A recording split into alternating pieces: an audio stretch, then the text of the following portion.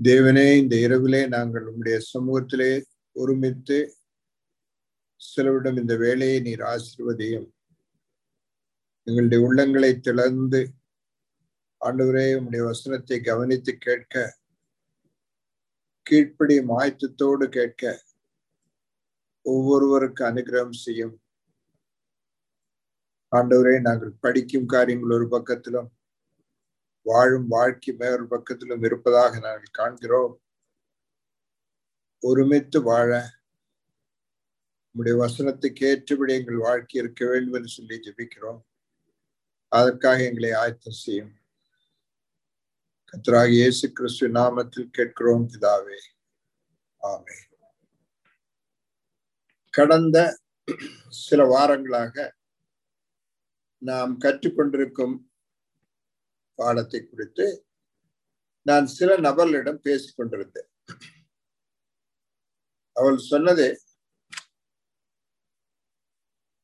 நித்தியமான காரியங்களை குறித்து, நிலைவரமான காரியங்களை குறித்து நாங்கள் நினைப்பதே இல்லை. ஒரு பாடல் பாடும்போது பாடலில் ஞாபகம் வருகிறது, யாராவது பிரசங்கம் பண்ணும்போது அதை குறித்து பேசுகிறார்கள். ஆனால் எங்கள் வாழ்க்கையில் அதற்கு முக்கியத்துவம் இல்லை. அதை நினைத்து பார்க்க எங்களுக்கு நேரம் இல்லை. நாங்கள் ஓடிக்கொண்டிருப்பதை பார்க்கக்கூடிய காரியங்களுக்காக, தொடக்கூடிய காரியங்களுக்காக, புத்திக்கு சேரும் காரியங்களுக்காக நாங்கள் ஓடிக்கொண்டிருக்கிறோம். நாம் கடந்த வாரங்களில் கற்றுக்கொண்ட இன்று உலகத்தில் மிகவும் அதிகம் வல்லமையாக இருக்கும் 3 விக்கிரகங்கள்: அறிவு, செல்வம், உடல் நலம், உடல் பலம். இது 3ம் மனிதனுடைய வாழ்க்கையிலே மிகவும் முக்கியமான காரியங்களாக இருப்பதனால் அவைகள் விக்கிரகங்களாக இருக்கிறது என்று நாம் பார்த்தோம். இன்று மனிதன் செயல்பட்டு கொண்டிருக்கும் பெரிய வேலைகள் இதை 3ஐயும் சார்ந்ததுதான். தேவனுடைய வார்த்தையிலே பல பகுதிகளில் நாம் படித்தோம். இதை குறித்து மேன்மை பாராட்டவோ, இதை நினைத்து வாழவோ வேண்டாம் என்று எச்சரிக்கப்பட்டிருக்கும் போது அதிலே கவனம் செலுத்தி அதிலே வாழ்ந்து கொண்டிருக்கும் தேவனை அறிந்த, தேவனோடு உறவுண்டு என்று சொல்லுகிற கிறிஸ்துவனுடைய வாழ்க்கையில் உள்ள காரியங்களை குறித்து பேசுகிறேன். தேவனுடைய மனதிலே அவர் செய்யும் காரியங்கள், கர்த்தராகிய இயேசு கிறிஸ்து பூமியில் வந்து செய்யும் காரியங்களுடைய நோக்கங்களை குறித்து நான் திரும்ப திரும்ப ஞாபகமூட்ட வேண்டும். எதற்காக அவர் வந்தார், என்ன செய்கிறார் என்று. அதற்கு மாறுபாடான காரியங்களை, அதற்கு எதிர்மறையான காரியங்களை நாம் தேடும் போது, அதற்காக ஜெபிக்கும் போது நாம் எப்படி வாழ்கிறோம் என்ற காரியத்தை கவனித்து பார்க்க சில வசனங்களை நாம் வாசித்து ஞாபகமூட்டுவோம். யோவான் 14ஆம் அதிகாரம் 1 முதல் 3 வசனங்கள். 14 chapter 1 to 3. உங்கள் இருதயம் கலங்காதிருப்பதாக, தேவனிடத்தில் விசுவாசமாயிருங்கள், என்னிடத்திலும் விசுவாசமாயிருங்கள். என் பிதாவின் வீட்டில் அநேக வாசஸ்தலங்கள் உண்டு. அப்படி இல்லாதிருந்திருந்தால் நான் உங்களுக்கு சொல்லியிருப்பேன். ஒரு ஸ்தலத்தை உங்களுக்காக ஆயத்தம் பண்ண போகிறேன். நான் போய் உங்களுக்காக ஸ்தலத்தை ஆயத்தம் பண்ணின பின்பு நான் இருக்கிற இடத்திலே நீங்களும் இருக்கும்படி நான் மறுபடியும் வந்து உங்களை என்னிடத்தில் சேர்த்து கொள்ளுவேன்.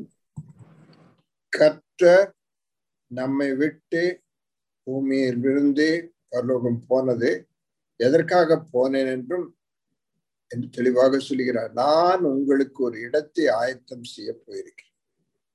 அந்த இடத்தை ஆயத்தம் செய்த பின்பு நான் இருக்கும் இடத்தில் நீங்கள் இருக்கும்படியாக உங்களை கூட்டிக் கொண்டு போக நான் வருவேன் என்று சொல்லியிருக்கிறேன். ஒரு ரயில் பயணத்துல கன்னியாகுமரியிலிருந்து டெல்லி வரைக்கும் போறீங்க. பயணத்துல 48 மணி நேரம் டிராவல் பண்றீங்கன்னா அதனுடைய முடிவுல உள்ள அந்த டெல்லியில தங்கியிருப்பதை குறித்தும் அங்கே வாழ்வதை குறித்தும் தான் உங்க மனதுல எண்ணம் இருக்கு. இந்த ட்ரெயின் பயணம் தற்போதைக்குள்ள கொஞ்ச நேரத்துக்குள்ளது என்று உங்களுக்கு தெரியும். அது உங்களுடைய முடிவல்ல, அது உங்களுடைய நோக்கம் அல்ல, அது உங்களுடைய நாட்டம் அல்ல. அதற்கு பின்னாக உள்ள அந்த டெல்லியில தங்குவதை குறித்தான் நினைக்கிறீங்க. ஆனால் வாழ்க்கை பயணத்துல கர்த்தர் எதற்காக எண்ணத்தை ஆயத்தம் செய்கிறாரோ அதை நாம் மறந்து இந்த ரயில் பயணம் போலுள்ள இந்த பயணத்துல எல்லா கவனமும் செலுத்தி இருந்தால் ட்ரெயினை விட்டு இறங்காமல் இருந்த டெல்லியில எங்க போய் சேரும்? ட்ரெயின்ல சுத்திக்கிட்டே இருப்போம். வாழ்க்கை பயணத்துல எதற்காக என்னை ஆயத்தம் செய்கிறார் என்பதை மறந்து நான் அந்த பயணத்துல தேவையான சில காரியங்களை ரொம்ப முக்கியமாக நினைத்து வாழ்வேன் என்றால் நாம் தேவனுடைய ராஜ்யத்தினுடைய மக்கள். அங்கிருந்து இந்த உலகத்துல பரதேசிகளா வந்திருக்கிறோம். Sojourners and pilgrims. தற்போதைக்கு இங்க இருக்கிறோம். நிலையான நித்தியமான வாழ்க்கைக்கு திரும்ப போகப்படும். யோவான் 15ஆம் அதிகாரம் 10ஆம் வசனம். நான் என் பிதாவின் கற்பனைகளை கை கொண்டு அவருடைய அன்பிலே நிலைத்திருக்கிறது போல நீங்களும் என் கற்பனைகளை கை கொண்டிருந்தால் என்னுடைய அன்பிலே நிலைத்திருப்பீர்கள். அவரோடு நிலைத்து நிலைவரமான ஒரு வாழ்க்கைக்காகத்தான் எல்லாத்தையும் சொல்றேன். அவரோடுள்ள வாழ்க்கை. இந்த உலகத்துல அவரை பிரிந்து வாழும் வாழ்க்கை குறித்தல்ல, அவரோடு வந்து வாழும் வாழ்க்கை, இங்கே ஆரம்பிக்க வேண்டிய வாழ்க்கை குறித்து சொல்கிறார். ரோமர் 8ஆம் அதிகாரம் 28, 29. அன்றியும் அவருடைய தீர்மானத்தின்படி அழைக்கப்பட்டவர்களாய் தேவனிடத்தில் அன்பு கூறுகிறவர்களுக்கு சகலமும் நன்மைக்கு ஏதுவாக நடக்கிறது என்று அறிந்திருக்கிறோம். நம்முடைய குமாரன் அநேக சகோதரருக்குள்ளே முதற் பேரானவராய் இருக்கும் பொருட்டு தேவன் எவர்களை முன் அறிந்தாரோ அவர்களை தமது குமாரனுடைய சாயலுக்கு ஒப்பாய் இருப்பதற்கு முன் குறித்திருக்கிறார். அவர் தம்முடைய குமாரனுடைய சாயலுக்கு ஒப்பாய் இருப்பதற்காக எல்லாவற்றையும் கூட்டி சேர்த்து செய்து கொண்டே இருக்கிறார். எல்லாவற்றையும் செய்வது அதற்காக அவருடைய சாயலுக்கு ஒப்பாக மாறி அவரோடு கூட வாழ்வதற்கு. பரிசுத்தம் உள்ள தேவ சமூகத்துல பரிசுத்தம் இல்லாம வாழ முடியாது. தேவ சித்தம் மட்டும் நடக்கிற இடத்துல தேவ சித்தத்துக்கு புறம்பான காரியங்களை செய்யறவங்களுக்கு இடம் கிடையாது. தேவன் மட்டும் ஆளுகை செய்யற இடத்துல வேற ஆளுகைக்கு கீழே உள்ளவங்களுக்கு இடம் கிடையாது. அதனால அந்த சித்தத்தை செய்யறவங்களா இருக்கும்போதுதான் அவரோடு கூட நிலைத்து வாழ முடியும் என்று சொல்றார். மறந்துடக்கூடாது. ஏனோ தானோ என்று வாழ்ந்தா எப்படி அங்க சேர்ந்து வாழ்வது? அவர் தன்னுடைய சுபாவத்தை அவரால் மறுதலிக்க முடியாது. அவர் பரிசுத்தமுள்ள தேவன். அவர் பரிசுத்தத்தை மறுதலிக்க முடியாது. அதனால நம்ம பரிசுத்தம் இல்லாம வாழ்ந்தா நம்மளை அவர் மறுதலிக்க வேண்டி வரும், தள்ளிவிட வேண்டி வரும். அக்கிரமக்காரிலே என்னை விட்டு அகன்று போங்கள் என்று சொல்ல வேண்டி வரும். நான் உங்களை அறியேன் என்று சொல்லிவிட வேண்டி வரும். நல்ல ஞாபகம் இருக்கும். அநேக காரியங்களை இங்க சாதித்தோம். ஆனா அது ஒன்றும் செல்லுபடி ஆகாது. அன்னைக்கு பிலிப்பியர் 3ஆம் அதிகாரம் 20, 21. நம்முடைய குடியிருப்போ பரலோகத்தில் இருக்கிறது. அங்கே இருந்து கர்த்தராயிருக்கிற இயேசு கிறிஸ்து எனும் இரட்சகர் வர எதிர்பார்த்து கொண்டிருக்கிறோம். அவர் எல்லாவற்றையும் தமக்கு கீழ்ப்படுத்தி கொள்ளத்தக்க தம்முடைய வல்லமையான செயலின்படியே நம்முடைய அற்பமான சரீரத்தை தம்முடைய மகிமையான சரீரத்துக்கு ஒப்பாக மறுரூபப்படுத்துவார். பாருங்க, தெளிவாக சொல்லி இருக்கு என்ன செய்ய போறார், யார செய்வார். அவருக்காக முழு மனதோடு காத்திருக்கிறவங்களுக்கு தான் இதை செய்ய போறார். யூதா 24ஆம் வசனம். வழுவாதபடி உங்களை காக்கவும் தமது மகிமையுள்ள சன்னிதானத்திலே மிகுந்த மகிழ்ச்சியோடே உங்களை மாசற்றவர்களாய் நிறுத்தவும் வல்லமையுள்ளவரும். பாருங்க, என்ன செய்ய போறாரு? திரும்ப படிக்குமா? வழுவாதபடி உங்களை காக்கவும் தமது மகிமையுள்ள சன்னிதானத்திலே மிகுந்த மகிழ்ச்சியோடே உங்களை மாசற்றவர்களாய் நிறுத்தவும் வல்லமையுள்ளவரும். பாருங்க, மாசற்றவர்களாக தம்முடைய சமூகத்தில் நிப்பாட்ட விரும்புகிறார். எல்லாருடைய உள்ளத்திலேயும் பதிய வேண்டிய வார்த்தைகள். இதை உணர்ந்தவர்கள், இதை புரிந்து கொண்டவர்கள், இதை ஏற்றுக்கொண்டவர்கள், இதற்காக தங்களுடைய வாழ்க்கையில என்ன நடக்கணும்னு ஆர்வத்தோடு வாழ்ந்தவர்களை குறித்து வாசிக்க போறோம். சங்கீதம் 27:4. கர்த்தரிடத்தில் ஒன்றை நான் கேட்டேன், அதையே நாடுவேன். நான் கர்த்தருடைய மகிமையை பார்க்கும்படியாகவும் அவருடைய ஆலயத்தில் ஆராய்ச்சி செய்யும்படியாகவும் நான் என் ஜீவனுள்ள நாளெல்லாம் கர்த்தருடைய ஆலயத்திலே தங்கியிருப்பதையே நாடுவேன். அவருடைய ஆலயத்தில் தங்கியிருப்பதையே நாடுவேன். இன்றைக்கு அவருடைய ஆலயம் என்னுடைய சரீரம் என்றால், அவர் எனக்குள்ளாக வாழ்வதும் அவரோடு ஐக்கியத்துல வாழ வேண்டியதும் என்னுடைய விருப்பமா இருக்கணும். சங்கீதம் 23:6. என் ஜீவனுள்ள நாளெல்லாம் நன்மையும் கிருபையும் என்னை தொடரும். நான் கர்த்தருடைய வீட்டிலே நீடித்த நாட்களாய் நிலைத்திருப்பேன். நான் கர்த்தருடைய வீட்டில் நீடித்த நாட்களாய் நிலைத்திருப்பேன். ஆயத்தம் இங்கே ஆரம்பிக்க வேண்டியது. நேரம் இல்ல, மனதில்ல, செய்ய முடியலன்னு சொல்லாதீங்க. சங்கீதம் 73:25. பரலோகத்தில் உம்மை அல்லாமல் எனக்கு யார் உண்டு? பூலோகத்தில் உம்மை தவிர எனக்கு வேறே விருப்பம் இல்லை. சகோதரர்களே, சகோதரிகளே, முழு மனதோடு, முழு ஆத்மாவோடு, முழு பலத்தோடு அன்பு கூறுவர்களுக்குத்தான் அந்த பாக்கியம். அவர்களுக்கு மட்டும்தான் தேவனை கண்டடைய முடியும் என்றால் அவரோடு உள்ள உறவுக்குள்ள வர முடியும். சங்கீதம் 132:3, 4, 5. என் வீடாகிய கூடாரத்தில் பிரவேசிப்பதும் இல்லை, என் படுக்கையாகிய கட்டிலின் மேல் ஏறுவதும் இல்லை. என் கண்களுக்கு நித்திரையையும் என் இமைகளுக்கு உறக்கத்தையும் வரவிடுவதும் இல்லை என்று கர்த்தருக்கு ஆணையிட்டு யாக்கோபின் வல்லவருக்கு பொருத்தனை பண்ணினான். எதற்காக? அவருக்கு ஒரு வீடை அமைக்கிறதுக்கு வரைக்கும் நான் நித்திரை கொடுக்க மாட்டேன். till I make a tabernacle for. இன்றைக்கு அந்த கூடாரம் கைகளால் செய்ததல்ல. நம்முடைய வாழ்க்கையை அவருடைய கூடாரமாக, அவருடைய ஆலயமாக வைக்க வேண்டியவர்கள், அந்த ஆலயத்தை பரிசுத்தத்தோடு காக்க வேண்டியவர்கள், ஆயத்தம் செய்ய வேண்டியவர்கள், அந்த ஆலயத்தினுடைய ஆசாரியர்களாக நம்மை நியமித்திருக்கிறார். மறந்துடாதீங்க, எதுக்காக ஓடிட்டு இருக்கீங்க. அப்புறம் அவர் என்ன செய்யறாரு? என்ன எபேசியர் 5:26-27. தாம் அதை திருவசனத்தை கொண்டு தண்ணீர் முழுக்கினால் சுத்திகரித்து பரிசுத்தமாக்குகிறதற்கும் கரை திரை முதலானவைகள் ஒன்றும் இல்லாமல் பரிசுத்தமும் பிழையற்றதுமான மகிமையுள்ள சபையாக அதை தமக்கு முன் நிறுத்திக் கொள்வதற்கும் தம்மை தாமே அதற்காக ஒப்பு கொடுத்தார். பாருங்க, மரணத்துக்கு பின்னால் ஆயத்தம் செய்ய முடியாது, சுத்தம் பண்ண முடியாது. மரணத்துக்கு முன்பாக நடக்க வேண்டிய காரியங்கள்.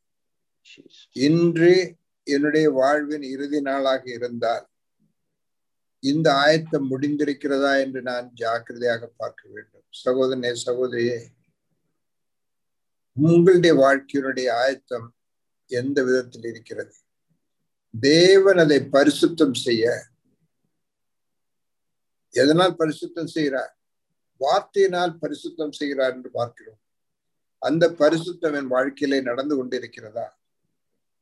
அதை பார்க்கலாம். யோவான் 1:14. அந்த வார்த்தை மாம்சமாகி கிருபையினாலும் சத்தியத்தினாலும் நிறைந்தவராய் நமக்குள்ளே வாசம் பண்ணினார். அவருடைய மகிமையை கண்டோம். அது பிதாவுக்கு ஒரே பேரானவருடைய மகிமைக்கு ஏற்ற மகிமையாக இருந்தது. அந்த வார்த்தை நம்மோடு தங்கியிருந்தது. அந்த வார்த்தை என்ன செய்கிறது? யோவான் 15:3. நான் உங்களுக்கு சொன்ன உபதேசத்தினாலே நீங்கள் இப்பொழுதே சுத்தமாய் இருக்கிறீர்கள்.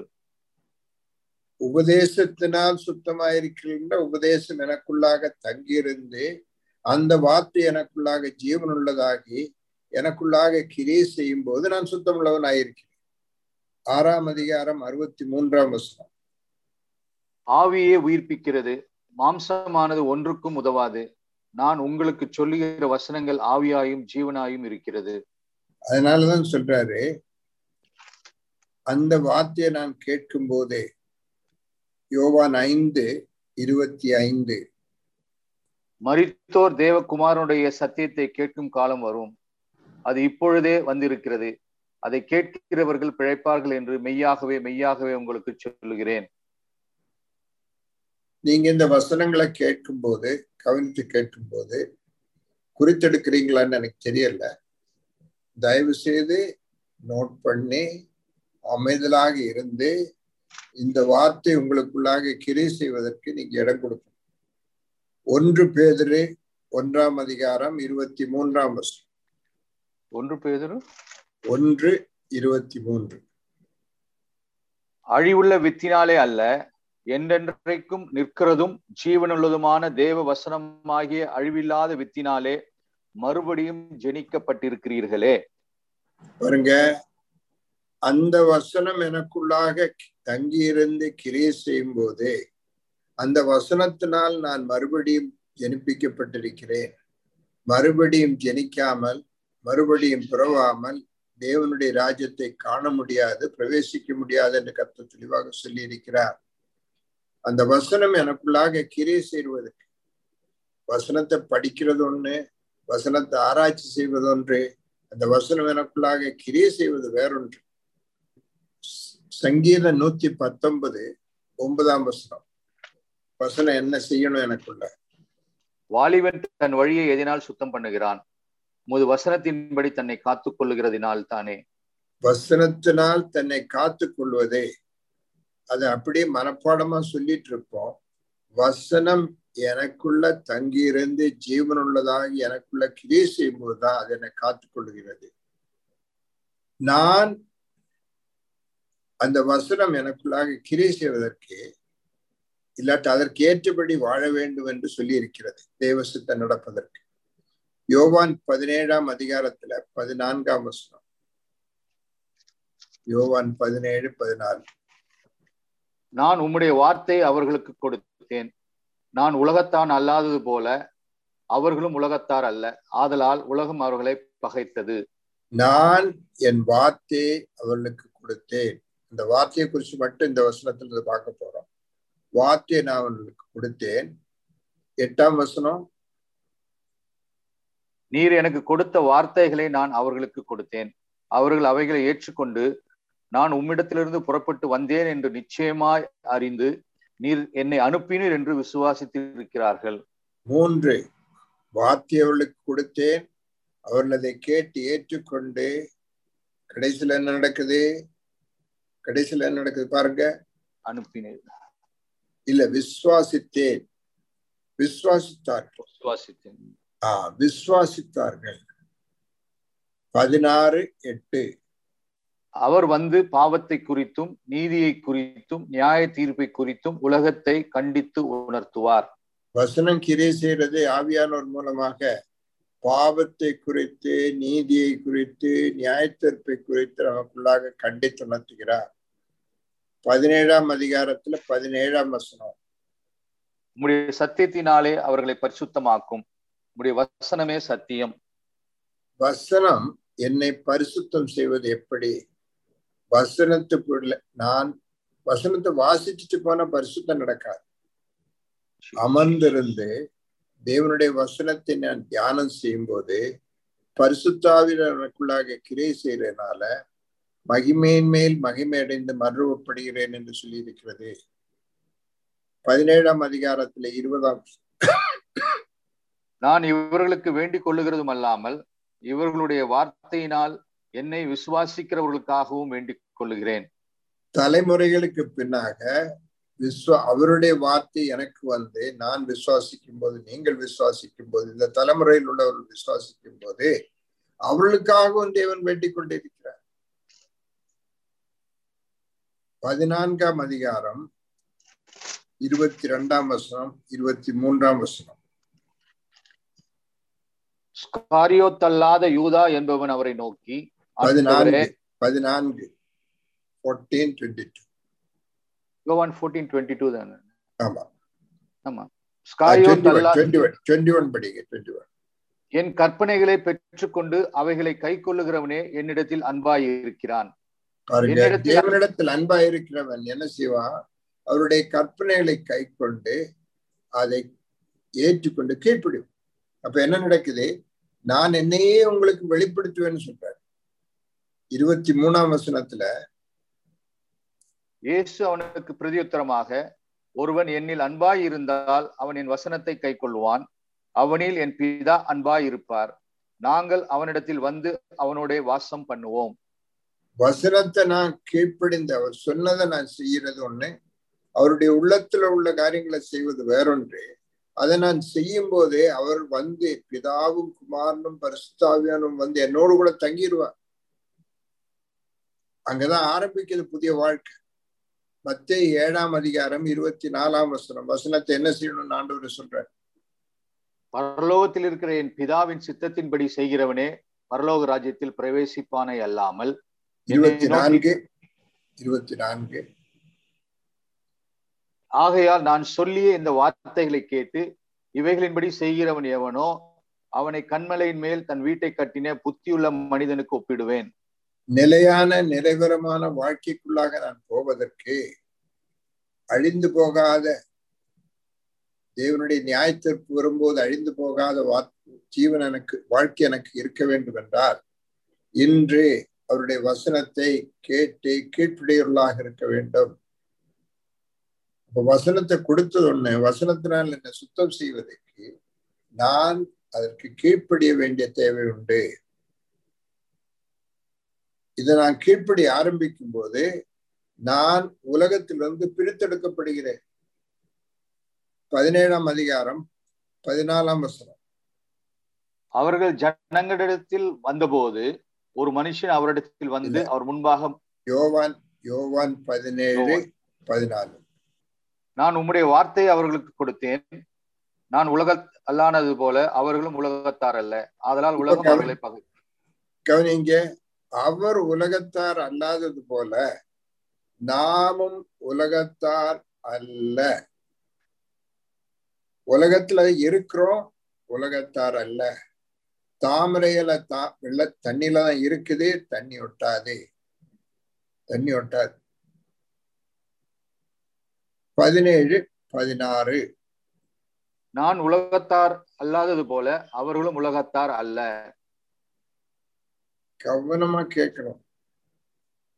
அவரோடு சேர்ந்து வாழ வேண்டிய ஜனம் உலகத்தாரோடு சேர்ந்து வாழ முடியாது. உலகத்துல இருக்கிறோம், ஆனா பிரிந்திருக்க வேண்டிய தேவை உண்டு. யோவான் 15:18-19-20. உலகம் உங்களை பகைத்தால் அது உங்களை பகைக்கிறதற்கு முன்னே என்னை பகைத்தது என்று அறியுங்கள். நீங்கள் உலகத்தாராயிருந்தால் உலகம் தன்னுடையதை சிநேகித்திருக்கும்.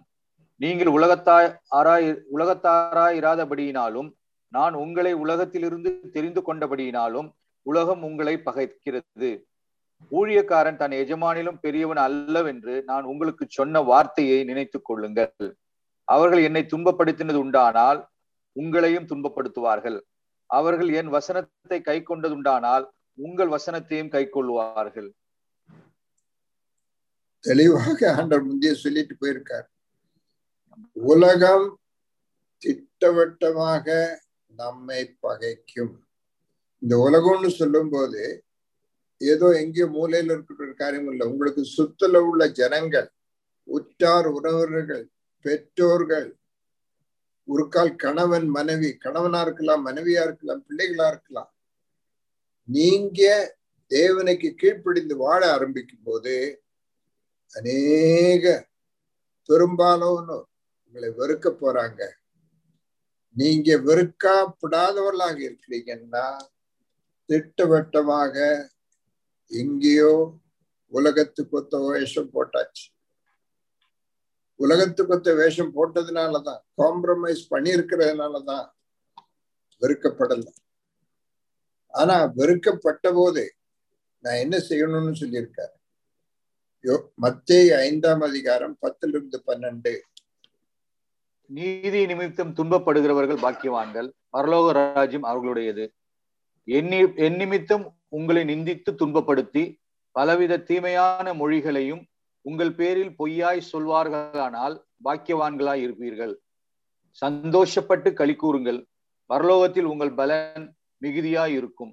உங்களுக்கு முன்னிருந்த தீர்க்கதரிசிகளையும் அப்படியே துன்பப்படுத்தினார்களே. அவரோடு பங்கு வேணுமா? அவர் இருக்கிற இடத்துல நம்ம இருக்க போறோம்னா அவர் பட்ட காயங்கள் நமக்கு உண்டு. ஒரு கால் இன்னைக்கு நீங்க தங்கி இருக்கிற இடங்கள்ல யாரும் கல்லறிய போறதில்லை, கழுத்தை வெட்ட போறதில்லை. ஆனா உங்களை ஒதுக்கி வைப்பாங்க, தள்ளி வைப்பாங்க, நிந்திப்பாங்க, பலதும் செய்வாங்க. அநேகர் நான் அவர்களால் நிந்திக்கப்பட்டேன்னு சொல்லி வரும்போது முக்கியமாக கவனிக்க வேண்டிய காரியம், நிந்திக்கப்பட்டதுக்கு வேதனை வந்ததுக்கு காரணம் என்ன? உள்ளில நமக்குள்ளாக பெருமை இன்னும் இருக்கிறதுனால. தேவனோடு கூட சிலுவையில் அறையப்பட்டேன், இனி ஜீவிப்பது நான் அல்ல கிறிஸ்துவேனில் ஜீவிக்கிறார் என்று சொல்றவங்களுக்கு, மரித்தவங்களுக்கு ஒருத்தனாலையும் என்ன செய்ய முடியாது, உபத்திரவம் பண்ண முடியாது, அவனை சிறுமைப்படுத்த முடியாது, அவனை இன்சல்ட் பண்ண முடியாது. தாழ்மை உள்ளவர்களுக்கு தேவன் அதிகமாக கிருபை அளிக்கிறதுனால கர்த்தராகிய இயேசு கிறிஸ்து நான் என்னிடத்தில் கற்றுக்கொள்ளும், நான் தாழ்மையும் மனசார்ந்த உள்ளவனா இருக்கேன், உங்கள் ஆத்மாவுக்கு இளைப்பாறுதல் கிடைக்கும். யாக்கோபு 4:4 உலகம் நம்மளை கண்டிப்பா பயக்கும். ஆனா உலகத்தோட ஒத்த வேஷம் போட்டவங்களுக்கு என்ன சொல்றாருன்னு பாருங்க. விபச்சாரரே, விபச்சாரிகளே, உலக சிநேகம் தேவனுக்கு விரோதமான பகை என்று அறியீர்களா? ஆகையால் உலகத்துக்கு சிநேகிதனாய் இருக்கிற விரும்புகிறவன் தேவனுக்கு பகைஞனாகிறான். இத சொல்லிக்கிட்டு நம்ம தேவனுக்கு பகைஞனா ஏன் வாழ்றோம்? யோசிச்சு பாருங்க. உலகத்துக்கு சிநேகிதனாய் இருக்க விரும்புகிறவன் தேவனுக்கு பகைஞனாய் இருக்கிறான். உலகத்தை நேசிக்கிறவனுக்குள்ளாக பிதாவின் அன்பு இல்லை என்று 1 யோவான் 2:15 சொல்லியிருக்கு. உலகத்தில் உள்ளவைகளிலும் அன்பு கூறாதிருங்கள். ஒருவன் உலகத்தில் அன்பு கூர்ந்தால் அவனிடத்தில் பிதாவின் அன்பு அல்ல. எபிரேயர் 11ஆம் அதிகாரம் 13ஆம் வசனம். 11:13. ஆமா. இவர்கள் எல்லோரும் வாக்குத்தத்தம் பட்டவைகளை அடையாமல் தூரத்திலே அவைகளை கண்டு நம்பி அணைத்துக் கொண்டு பூமியின் மேல் தங்களை அந்நியரும் பரதேசிகளும் என்று அறிக்கையிட்டு விசுவாசத்தோட மரித்தார்கள். பாருங்க, ஒரு கால் இந்த உலகத்துல வாழும்போது நம்ம நினைக்கிற விடுதல் நமக்கு வராவிட்டாலும் விசுவாசத்தோடும் நம்பிக்கையோடும் வாழ்ந்து தேவன் ஆயத்தம் செய்த காரியங்களை பெற்றுக்கொள்வோம் என்ற நம்பிக்கையோடு வாழ வேண்டி இருக்கிறது. அப்படி வாழ்ந்தவர்களை குறிச்சு ஒரு லிஸ்ட் தான் அங்க சொல்லியிருக்கு. அப்போ பரிசுத்தம்ன்றது எனக்குள்ளாக தொடர்ந்து நடந்து கொண்டு இருக்க வேண்டிய காரியம். அசுத்தத்துக்கும் எனக்கு சம்பந்தம் இல்லை. அவரோடு ஐக்கியப்பட்டவன் என்று சொல்லி இருளில நடக்கிறவனாகத்தான் நான் பொய் சொல்லுகிறவன், எனக்குள்ள உண்மையே கிடையாது. எபிரேயர் 12ஆம் அதிகாரம் 14ஆம் வசனம். யாவரோடும் சமாதானமாய் இருக்கவும் பரிசுத்தம் உள்ளவர்களாய் இருக்கவும் நாடுங்கள். பரிசுத்தம் இல்லாமல் ஒருவனும் கர்த்தரை தரிசிப்பதில்லையே. பரிசுத்தம் இல்லாமல் ஒருவனும் தேவனை தரிசிப்பதில்லை. பரிசுத்தம் உள்ளவர்கள் பாக்கியவான்கள், அவர்களை தேவனை தரிசிப்பார்கள். மத்தேயு 5:8. இருதயத்தில் சுத்தமுள்ளவர்கள் பாக்கியவான்கள், அவர்கள் தேவனை தரிசிப்பார்கள். இருதயத்தில் சுத்தம்னா ஒண்ணுக மட்டும் தேடுகிறது, ஒரே ஒரு காரியம் மட்டும் தேடுறது, சிங்கிள்னஸ் ஆஃப் பர்பஸ். அதான் பரிசுத்தம். அவர்கள் கண்டிப்பாக தேவனை தரிசிப்பார்கள். வாக்குத்தத்தம் கொடுக்கப்பட்டிருக்கு. வெளிப்படுத்தின விசேஷத்துல 3:21. நான் ஜெயங்கொண்டு என் பிதாவினுடைய சிங்காசனத்திலே அவரோட கூட உட்கார்ந்தது போல ஜெயம் கொள்ளுகிறவன் எவனோ அவனும் என்னுடைய சிங்காசனத்தில் என்னோட கூட உட்காரும்படி அருள் செய்வேன். அப்ப எனக்கு ஒரு பெரிய பொறுப்பு இருக்கு. உங்களுக்கு ஒரு பொறுப்பு இருக்கு. என்ன செய்ய வேண்டியது? ஜெயம் கொள்ள வேண்டிய தேவை உண்டு. உலகத்தையும் மாம்சத்தையும் பிசாசின் மேலையும் வெற்றியை கொடுத்திருக்கிற தேவன் நாம் அதன் மேல் ஜெயம் கொண்டு வாழ்கிறவர்களாக இருக்க வேண்டும் என்று கட்டளையிட்டிருக்கிறார். 1 யோவான் 3:3. அவர் மேல் இப்படிப்பட்ட நம்பிக்கை வைத்திருக்கிறவன் எவனும் அவர் சுத்தமுள்ளவராய் இருக்கிறது போல தன்னையும் சுத்திகரித்துக் கொள்ளுகிறான். அவரை தரிசிப்போம் என்ற நம்பிக்கையுள்ள எவரும், அவரை தரிசிக்கும் போது நாம் அவரை போல் இருப்போம் என்று நம்பிக்கையுள்ளவங்க, அவர் சுத்தமுள்ளவராய் இருக்கிறது போல தன்னையும் சுத்திகரித்துக் கொண்டே இருக்கிறார். உங்களுடைய என்னுடைய பொறுப்பு 2 கொரிந்தியர் 7:1. இப்படிப்பட்ட வாக்கு தத்தங்கள் நமக்கு உண்டாயிருக்கிறபடியினால் பிரியமானவர்களே, மாம்சத்திலும் ஆவியிலும் உண்டான எல்லா அசுசியும் நீங்க நம்மை சுத்திகரித்துக் கொண்டு பரிசுத்தமாகுதலை தேவ பயத்தோட பூரணப்படுத்த கடவோம். யாருடைய பொறுப்பு இது? நம்முடைய ஒவ்வொருவருடைய பொறுப்பு. திரும்ப அந்த வசனத்தை படிக்க. நிறைய வார்த்தைகளை படிச்சோம், வாக்கு தத்தங்களை படிச்சோம். இப்படிப்பட்ட வாக்கு தத்தங்கள் நமக்கு உண்டாயிருக்கிறபடியினால் பிரியமானவர்களே, மாம்சத்திலும் ஆவியிலும் உண்டான எல்லா அசுசியும் நீங்க நம்மை சுத்திகரித்துக் கொண்டு பரிசுத்தமாகுதலை தேவ பயத்தோட பூரணப்படுத்த கடவோம். பரிசுத்தமாக்குதலை தேவ பயத்தோட பூரணப்படுத்த கிடக்கும் நம்முடைய பொறுப்பு. இப்படிப்பட்ட பரிசுத்தம் செய்யப்படுவதை மணவாட்டி ஏற்றுக்கொண்டு அனுமதிக்கும் போது, அது உண்மையாக நடக்கும் போது, மணவாளன் தன்னோடுள்ள நித்தியமான நிலையான மகிமை நிறைந்த அந்த உறவுக்குள்ளாக நம்மை கொண்டு வருகிறார். ஆயத்தம் பண்ணப்பட்ட மணவாட்டி ஆயத்தமாய் கொண்டிருக்கும் போது மணவாளன் அந்த வாழ்க்கைக்குள்ளாக, அந்த நிலைவரமான நித்தியமான மகிமை நிறைந்த அந்த வாழ்க்கைக்குள்ளாக நம்மளை கொண்டு வருகிறார். அவரோடுள்ள நித்திய வாழ்வு நமக்கு நல்கப்படுகிறது. ஆயத்தத்தை குறித்து மறந்து போகக்கூடாது. ஆயத்தம் செய்து கொண்டிருக்க வேண்டிய நம்முடைய பொறுப்பு. இந்த மகத்துவமான உன்னதமான ஆர்வம் திட்டம் என்பதை குறித்து நாம் தெளிவாக கர்த்தர் சொல்றதை நம்ம பல தடவை படிச்சோம். திரும்ப ஞாபகம் ஊட்டுறேன். யோவான் 17:21. அவர்கள் எல்லோரும் ஒன்றாய் இருக்கவும், பிதாவே, நீர் என்னை அனுப்பினதை உலகம் விசுவாசிக்கிறதற்காக நீர் என்னிலேயும் நான் உம்மிலேயும் இருக்கிறது போல அவர்கள் எல்லோரும் நம்மில் ஒன்றாய் இருக்கவும் வேண்டிக் கொள்ளுகிறேன். அவரோடு ஒன்றாவது, ஒன்றாக சேர்வது, ஒருமித்து வாழ்வது. எனக்கு ஒன்றாக சேரும்போது நான் இல்லாம போல, நான் செப்பரேட்டா இருக்கிறேன். கர்த்தராகிய இயேசு கிறிஸ்து பிதாவோடு ஒன்றாக இருக்கும்போது அவர் பிரத்யேகமான ஒரு நபராக இருக்கிறார். அதே விதமாக நான் அவரோடு வாழும்போது அந்த ஒருமித்துள்ள வாழ்க்கை, ஒரே மனது, ஒரே சித்தம், ஒரே பிளான், ஒரே திட்டம், ஒரே ஆர்வம், எல்லாம் ஒன்னாதான் இருக்கும். 17:22. நாம் ஒன்றாய் இருக்கிறது போல அவர்களும் ஒன்றாய் இருக்கும்படி நீர் எனக்கு தந்த மகிமையை நான் அவர்களுக்கு கொடுத்தேன். அவருடைய மகிமையோடு கூட நாம் வாழ வேண்டும் என்றால் அந்த மகிமை எனக்கு தெரிந்து கொள்ள வேண்டும். அதை கொடுக்கிறார். அவர் கொடுக்கும் போது அதை எடுத்துக்கொள்ள முடியும். அதற்கு முன்ன நம்ம எடுக்க முடியாது. 24ஆம் வசனம். பிதாவே, உலக தோற்றத்துக்கு முன் நீர் என்னில் அன்பாய் இருந்தபடியினால் நீர் எனக்கு தந்த என்னுடைய மகிமையை நீர் எனக்கு தந்தவர்கள் காணும்படியாக நான் எங்கே இருக்கிறோனோ அங்கே அவர்களும் என்னுடனே கூட இருக்க விரும்புகிறேன். ஆயத்தம் பண்ண வீட்டுக்கு போய் அவரோடு நான் தங்க வேண்டியது அவருடைய விருப்பம். ஒன்றாக இருப்பது, அவருடைய மகிமையை தரித்துக் கொள்வது, அவரோடு இருக்கும் இடத்திலே தங்குவது. என்ன வாழ்க்கையை ஆயத்தம் பண்ணி இருக்கிறார். என்னுடைய ஆர்வம் என்ன? உங்களுடைய ஆர்வம் என்ன? அவரோடு வாழ வேண்டும். அது இப்பொழுதே ஆரம்பித்திருக்கிறதா? அப்படி என்றால் உங்களுடைய ஆர்வம் கொலோசியர் 3:1-2 வசனங்களா? 3.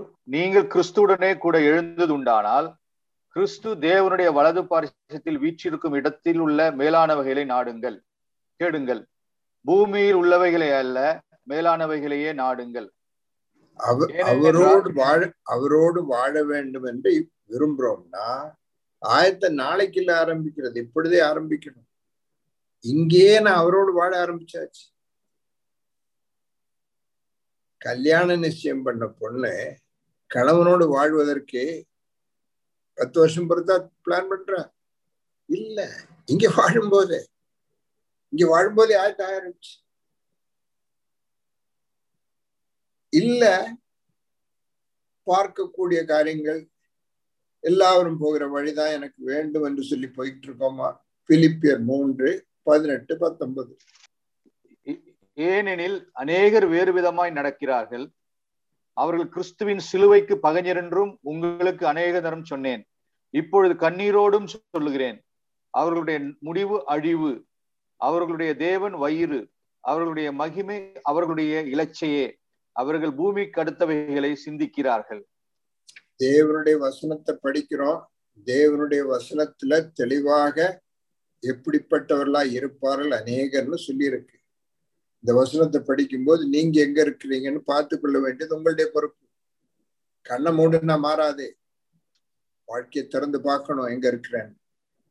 நான் ஆயத்தமா? மத்தேயு 19:29.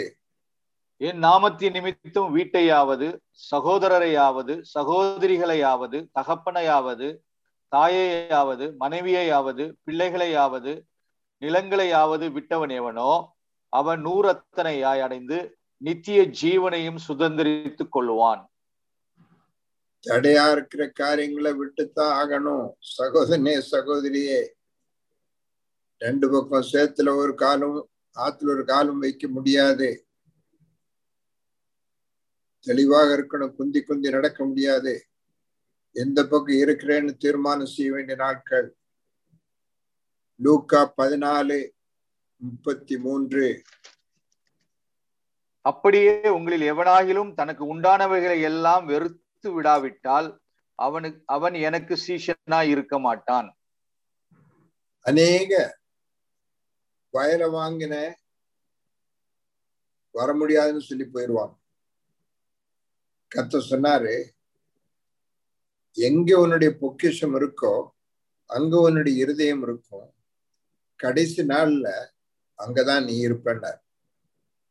14ஆம் அதிகாரம் 26ஆம் வசனம். லூக்கா 14:26. யாதொருவன் என்னிடத்தில் வந்து தன் தகப்பனையும் தாயையும் மனைவியையும் பிள்ளைகளையும் சகோதரரையும் சகோதரிகளையும் தன் ஜீவனையும் வெறுக்காவிட்டால் எனக்கு சீஷனாய் இருக்க மாட்டான். கோவிட் வந்த போது உங்களை காப்பாத்துறதுக்கு எல்லாரையும் வெறுத்தீங்கல்ல. தாயை கொண்டு பெட்ல சேர்த்தீங்க, தகப்பனை கொண்டு பெட்ல சேர்த்தீங்க, பிள்ளைகளை கொண்டு சேர்த்தீங்க, போகவே இல்லையே பக்கத்துல. கோவிட்ல இருந்து காப்பாத்துறதுக்கு எல்லாம் செஞ்சீங்க. ஆனா வரப்போற அழிவுல இருந்து காப்பாற்றுவதற்கு, நியாய தீர்ப்புல தப்பி வைக்கிறதுக்கு என்ன ஆயத்தம் செய்து கொண்டு இந்த நடந்த காரியங்கள் எல்லாம் நம்மள முடியாதுன்னு சொன்ன காரியங்களை செய்ய முடியும்னு காமிக்கிறதுக்கா? நம்ம சொன்ன இதெல்லாம் விட முடியாதுன்னு அன்னைக்கு விட்டோம், ஓடணும். மத்தேயு 16:24. அப்பொழுது இயேசு தம்முடைய சீஷர்களை நோக்கி, ஒருவன் என்னை பின்பற்றி வர விரும்பினால் அவன் தன்னைத்தான் வெறுத்து தன் சிலுவையை எடுத்துக்கொண்டு என்னை பின்பற்ற கடவன். தன்னைத்தான் வெறுத்து நீங்க போகணும்னு தீர்மானம் செய்வது உங்களுடைய தீர்மானம், யாரையும் வற்புறுத்தல்ல. ஒருவன் என்னை பின்பற்றி வர விரும்பினார். ஆனா விரும்பிட்டீங்கன்னா ஆண்டவருடைய நிபந்தனையில தான் வர முடியும். தன்னைத்தான் வெறுத்துன்னா எனக்கு இன்மேல இன்னும் யாதொரு உரிமையும் கிடையாது. நான் அவரோடு மரித்தாயிற்று, எனக்கு என் மேல உரிமை இல்லை. என்னுடைய முரட்டாட்டு குணம் மாற்றப்பட்டாயிற்று, எனக்கு என் மேல உரிமை இல்லை. தன் சிலுவை எடுத்துக்கொண்டு நான் அவரோடு மரித்து அடக்கம் பண்ணப்பட்டு உயிர்த்தெழுந்தவன் என்ற உண்மையை சுமந்து கொண்டு நடந்தாதான் அவருடைய ஜீவன் எனக்குள்ளாக வெளிப்படும். ஞானஸ்தானம் எடுத்தா போதாது, ஞானஸ்தான வாழ்க்கையை சுமந்து நடக்கணும். ஆவியினால் நடத்தப்படுறேனா மாம்சத்தால் நடத்தப்படுகிறேன். மறுபடியும் பிறந்தவங்கன்னு சொல்றவங்க எப்படி நடக்கிறாங்கன்னு பாருங்க. ரோமர் 8ஆம் அதிகாரம் 5ஆம் வசனம். அன்றியும் மாம்சத்தின்படி நடக்கிறவர்கள் மாம்சத்துக்குரியவைகளை சிந்திக்கிறார்கள், ஆவியின்படி நடக்கிறவர்கள் ஆவிக்குரியவைகளை சிந்திக்கிறார்கள். 8:9. தேவனுடைய ஆவி உங்களில் வாசமாய் இருந்தால் நீங்கள் மாம்சத்துக்குட்பட்டவர்களாயிராமல் ஆவிக்குட்பட்டவர்களாய் இருப்பீர்கள். கிறிஸ்துவின் ஆவி இல்லாதவன் அவருடையவன் அல்ல. தயவுசெய்து தவறா புரிஞ்சிடாதீங்க. ஆவில நிறைந்தவர்கள், அபிஷேகம் பெற்றவர்கள், பலவிதமான வரங்கள் உள்ளவங்க உட்கார்ந்து பேசுற வார்த்தைகளை கேட்கும் போது உலகத்துக்குரிய காரியங்களை தவிர வேற ஒன்றும் பேசுறது இல்ல. உலகத்துக்குரிய காரியங்களை தவிர வேற ஒன்றும் பேசுறது இல்லை. அவளுடைய மனது எங்க இருக்குது? மறுபடியும் பிறந்தவங்கன்னு சொல்லும் போது ஆவியானவர் அவருக்குள்ள வாசம் இல்லாவிட்டால் கிறிஸ்துவின் ஆவி இல்லாதவன் அவருடையவன் அல்ல என்று சொல்லியிருக்கு. அவருடைய ஆவி இருக்குன்னு ஆவிக்கு ஏற்றபடிதான் சிந்திப்பேன், மாம்சத்துக்கு ஏற்றபடி சிந்திக்க மாட்டேன். திருமணமான ஒரு சகோதரி கணவனை குறிச்சுதான் நினைப்பான், வேறத்தனை குறிச்சு நினைச்சிட்டு இருக்க மாட்டான். அதுக்கு விபசாரம்னு சொல்லப்பட்ட ரோமர் 8ஆம் அதிகாரம் 16ஆம் வசனம். நாம் தேவனுடைய பிள்ளைகளாய் இருக்கிறோம் என்று ஆவியானவர் தாமே தம்முடைய ஆவியுடனே கூட சாட்சி கொடுக்கிறார். வேற யாரும் சாட்சி கொடுத்தா போதாது. தேவ சித்தத்தின்படி நடக்கும்போது, நம்மளை பரிசுத்தம் செய்து கொண்டு நடக்கும்போது, மறுபடியும் பிறந்தவங்களா இருக்கும்போது ஆவியானவனுக்குள்ள வாசம் பண்ணுகிறதுனால அதே ஆவியானவர் எனக்கு உறுதியை கொடுத்து கொண்டே இருப்பார், நீ தேவனுடைய பிள்ளை என்று. அந்த உறுதியோடு நாம் வாழ வேண்டியவர்.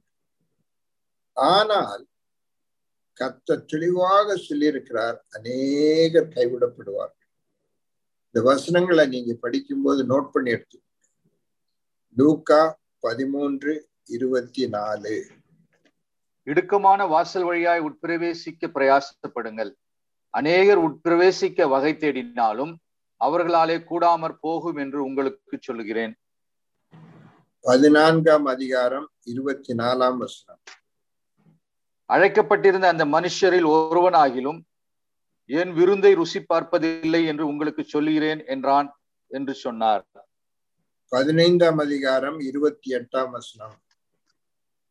அப்பொழுது அவன் கோபமடைந்து அவன் உள்ளே போக மனதில்லாதிருந்தான். தகப்பனோ வெளியே வந்து அவனை வருந்தி அழைத்தான். உள்ள போகாத நிறைய கிறிஸ்தவர்கள் உண்டு. தங்களுடைய விருப்பம் நிறைவேறாதனால, தங்களுடைய எதிர்பார்ப்புகள் நிறைவேறாதனால மூத்த குமாரனை போல வெளியில நிக்கிறவங்க உண்டு. 16:24. அப்பொழுது அவன் தகப்பனாகிய ஆபிரகாமே நீர் எனக்கு இறங்கி லாசரு தன் விரலின் நுனியை தண்ணீரில் தோய்த்து என் நாவை குளிர பண்ணும்படி அவனை அனுப்ப வேண்டும். இந்த அக்னி ஜுவாலையில் வேதனைப்படுகிறேனே என்று கூப்பிட்டான். அது யாரு? 16:19. ஐஸ்வர்யமுள்ள ஒரு மனுஷன் இருந்தான். அவன் இரத்தாம்பரமும் விலையேற பெற்ற வஸ்திரமும் தரித்து அனுதினமும் சம்பிரமமாய் வாழ்ந்து கொண்டிருந்தான். அவன் வாழ்ந்த இடத்தை குறிச்சு தான் சொல்லியிருக்கு 24. 17ஆம் அதிகாரம் 32ஆம் வசனம். லோத்தின் மனைவியை நினைத்துக் கொள்ளுங்கள். 18ஆம் அதிகாரம் 23ஆம் வசனம். அவன் அதிக ஐஸ்வர்யம் உள்ளவனானபடியால் இதை கேட்ட பொழுது மிகுந்த துக்கம் அடைந்தான். 19ஆம் அதிகாரம் 27ஆம் வசனம். அன்றியும் தங்கள் மேல் நான் ராஜாவாகிறதற்கு மனதில்லாது இருந்தவர்களாகிய என்னுடைய சத்துருக்களை இங்கே கொண்டு வந்து எனக்கு முன்பாக வெட்டி போடுங்கள் என்று சொன்னான் என்றார். 20ஆம் அதிகாரம் 16ஆம் வசனம். அவன் வந்து அந்த தோட்டக்காரனை சங்கரித்து திராட்சை தோட்டத்தை வேறு தோட்டக்காரரிடத்தில் கொடுப்பான் அல்லவா என்றார். அவர்கள் அதை கேட்டு அப்படியாகாது இருப்பதாக என்றார்கள். 21:34. உங்கள் இருதயங்கள் பெருந்தீனியினாலும் வெறியினாலும் லௌலீக கவலைகளினாலும் பாரமடையாதபடிக்கும் நீங்கள் நினையாத நேரத்தில் அந்த நாள் உங்கள் மேல் வராதபடிக்கும் எச்சரிக்கையா இருங்கள். லூக்கா ஒவ்வொரு அதிகாரத்திலையும் எச்சரிப்பு கொடுத்து கொண்டே போகிறா. 13 21ஆம் அதிகாரம் வரைக்கும் பார்த்த ஒவ்வொரு அதிகாரத்திலையும் இருக்கு. போன வாரம் நான் கொடுத்தேன் உங்களுக்கு படிக்கிறதுக்கு. மார்க் 13ஆம் அதிகாரத்தில் 20 தடவைக்கு மேல சொல்லியிருக்கு எச்சரிப்பு. ஒரு எச்சரிப்பு, புயல் வருதுன்னு எச்சரிப்பு, கோவிட் வருதுன்ற எச்சரிப்பு, உடனே ஆயத்தம் பண்றோம். வெள்ளம் வருதுன்ற எச்சரிப்பு, உடனே ஓடுறோம். ஆனா தேவாதி தேவன் கொடுத்த எச்சரிப்புக்கு ஆயத்தம் செய்த கிறிஸ்தவர்ல இங்கே. சகோதர சகோதரியே, 120 வருஷம் நோவா தாத்தா சொல்லிட்டே இருந்தார். கடைசியில கதகை தட்டும் போது தண்ணில தான் போனார், திறக்கப்படும். எச்சரிப்பை கொடுக்க வேண்டியது ஆண்டவர் சொல்லும் போது எச்சரிப்பை கொடுக்க வேண்டியது என்னுடைய பொறுப்பு. நான் கொடுக்குறேன். நீங்க அதை பெற்றுக்கொண்டு மனம் திரும்பி வாழ ஆரம்பிக்கிறீங்க. இந்த கற்றுக்கொண்டதிலிருந்து உங்க வாழ்க்கையில என்ன செய்ய ஆரம்பிச்சீங்க? 2-3 காரியங்கள். நீங்க இந்த ஒண்ணு ஐசக் பிரதருக்கு இல்லாட்டா சாம்சன் பிரதருக்கு நீங்க வாட்ஸ்அப்ல 3 சென்டென்ஸ் நீங்க எழுதுங்க. என்ன செய்ய ஆரம்பிச்சீங்க? எல்லாரும் எழுதணும், எல்லாரும் எழுதணும். ஒரு தடவை கேள்வியை கொடுத்தோம், ஒரே ஒரு ஆள் தான் பதில் எழுதியிருக்காங்க. அவ்வளவு டீட்டெயில ஒண்ணு எழுத வேண்டாம், 3 சென்டென்ஸ் எழுதுங்க. என்ன நடக்குது, என்ன உதவி உங்களுக்கு தேவையா இருக்குது, செய்ய ஆயத்தமா இருக்கும். கேட்டுக்கொண்டே இருந்தா போதாது. பைபிள் ஸ்டடி அட்டென்ட் பண்ணேன்னு சொன்னதுனால உங்களுக்கு போதாது. தேவன் தாமே இந்த வார்த்தைகளை உங்க உள்ளத்துல கொண்டு வந்து பதிய வைத்து வாழ்க்கையை மாற்றி வராங்க. நீங்க அதுக்கு ஆயத்தப்படணும். ஜெபமா, ஜீவனுள்ள உங்களுடைய வார்த்தைகளுக்காக ஆண்டவரே, எங்களை நியாயம் தீர்க்க போற உங்களுடைய வார்த்தைகளுக்காக நன்றியோடு துதிக்கிறோம். எல்லா விதமான எச்சரிப்பை எங்களுக்கு தந்து ஆண்டவரே பொறுமையோடு எங்களுக்காக காத்திருக்கிறீங்க. தீர்மானம் செய்ய வேண்டியதும் உன் பக்கமாக வர வேண்டியதும் எங்களுடைய பொறுப்பு. ஆண்டவரே, செய்ய வேண்டியதெல்லாம் நீ செய்து தந்திருக்கிறீங்க. இப்பொழுது மனதில்லாமல் உலகத்தோடு வேஷம் போட்டு உலகத்துக்குள்ளாக வாழும் சகோதர சகோதரிகளுக்கு ஆட்சிப்பிக்கிறேன். ஆண்டவரே, அவருடைய உள்ளத்திலே நீர் கிரியை செய்யும், இரக்கம் காட்டும், மனம் திரும்பி வருவதற்கு உதவி செய்யும். நடுக்கத்தோடும் பயத்தோடும் ஆண்டவரே அந்த வாழ்வை சரி பண்ணிக்கொள்ள எச்சரிப்பை கொடுத்துடலாம்.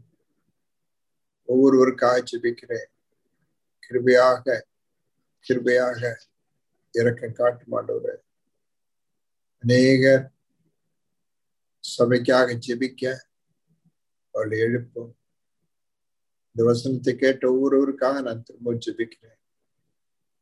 ஒருவராவது மனம் கடினப்பட்டு வாழாதபடி மனம் திரும்பி உன் பக்கமாக வர கிருபை செய்யும். ஆண்டவராக இயேசு கிறிஸ்துவின் நாமத்தில் எங்கள் ஜெபத்தை கேட்டுள்ளோம் பிதாவே, ஆமென். தேவன் உங்களை ஆசீர்வதிப்பாராக. வசனத்துக்கு ஏற்றபடி வாழுங்க. கண்டிப்பாக ஒவ்வொருவரும் பதில் அனுப்பும்.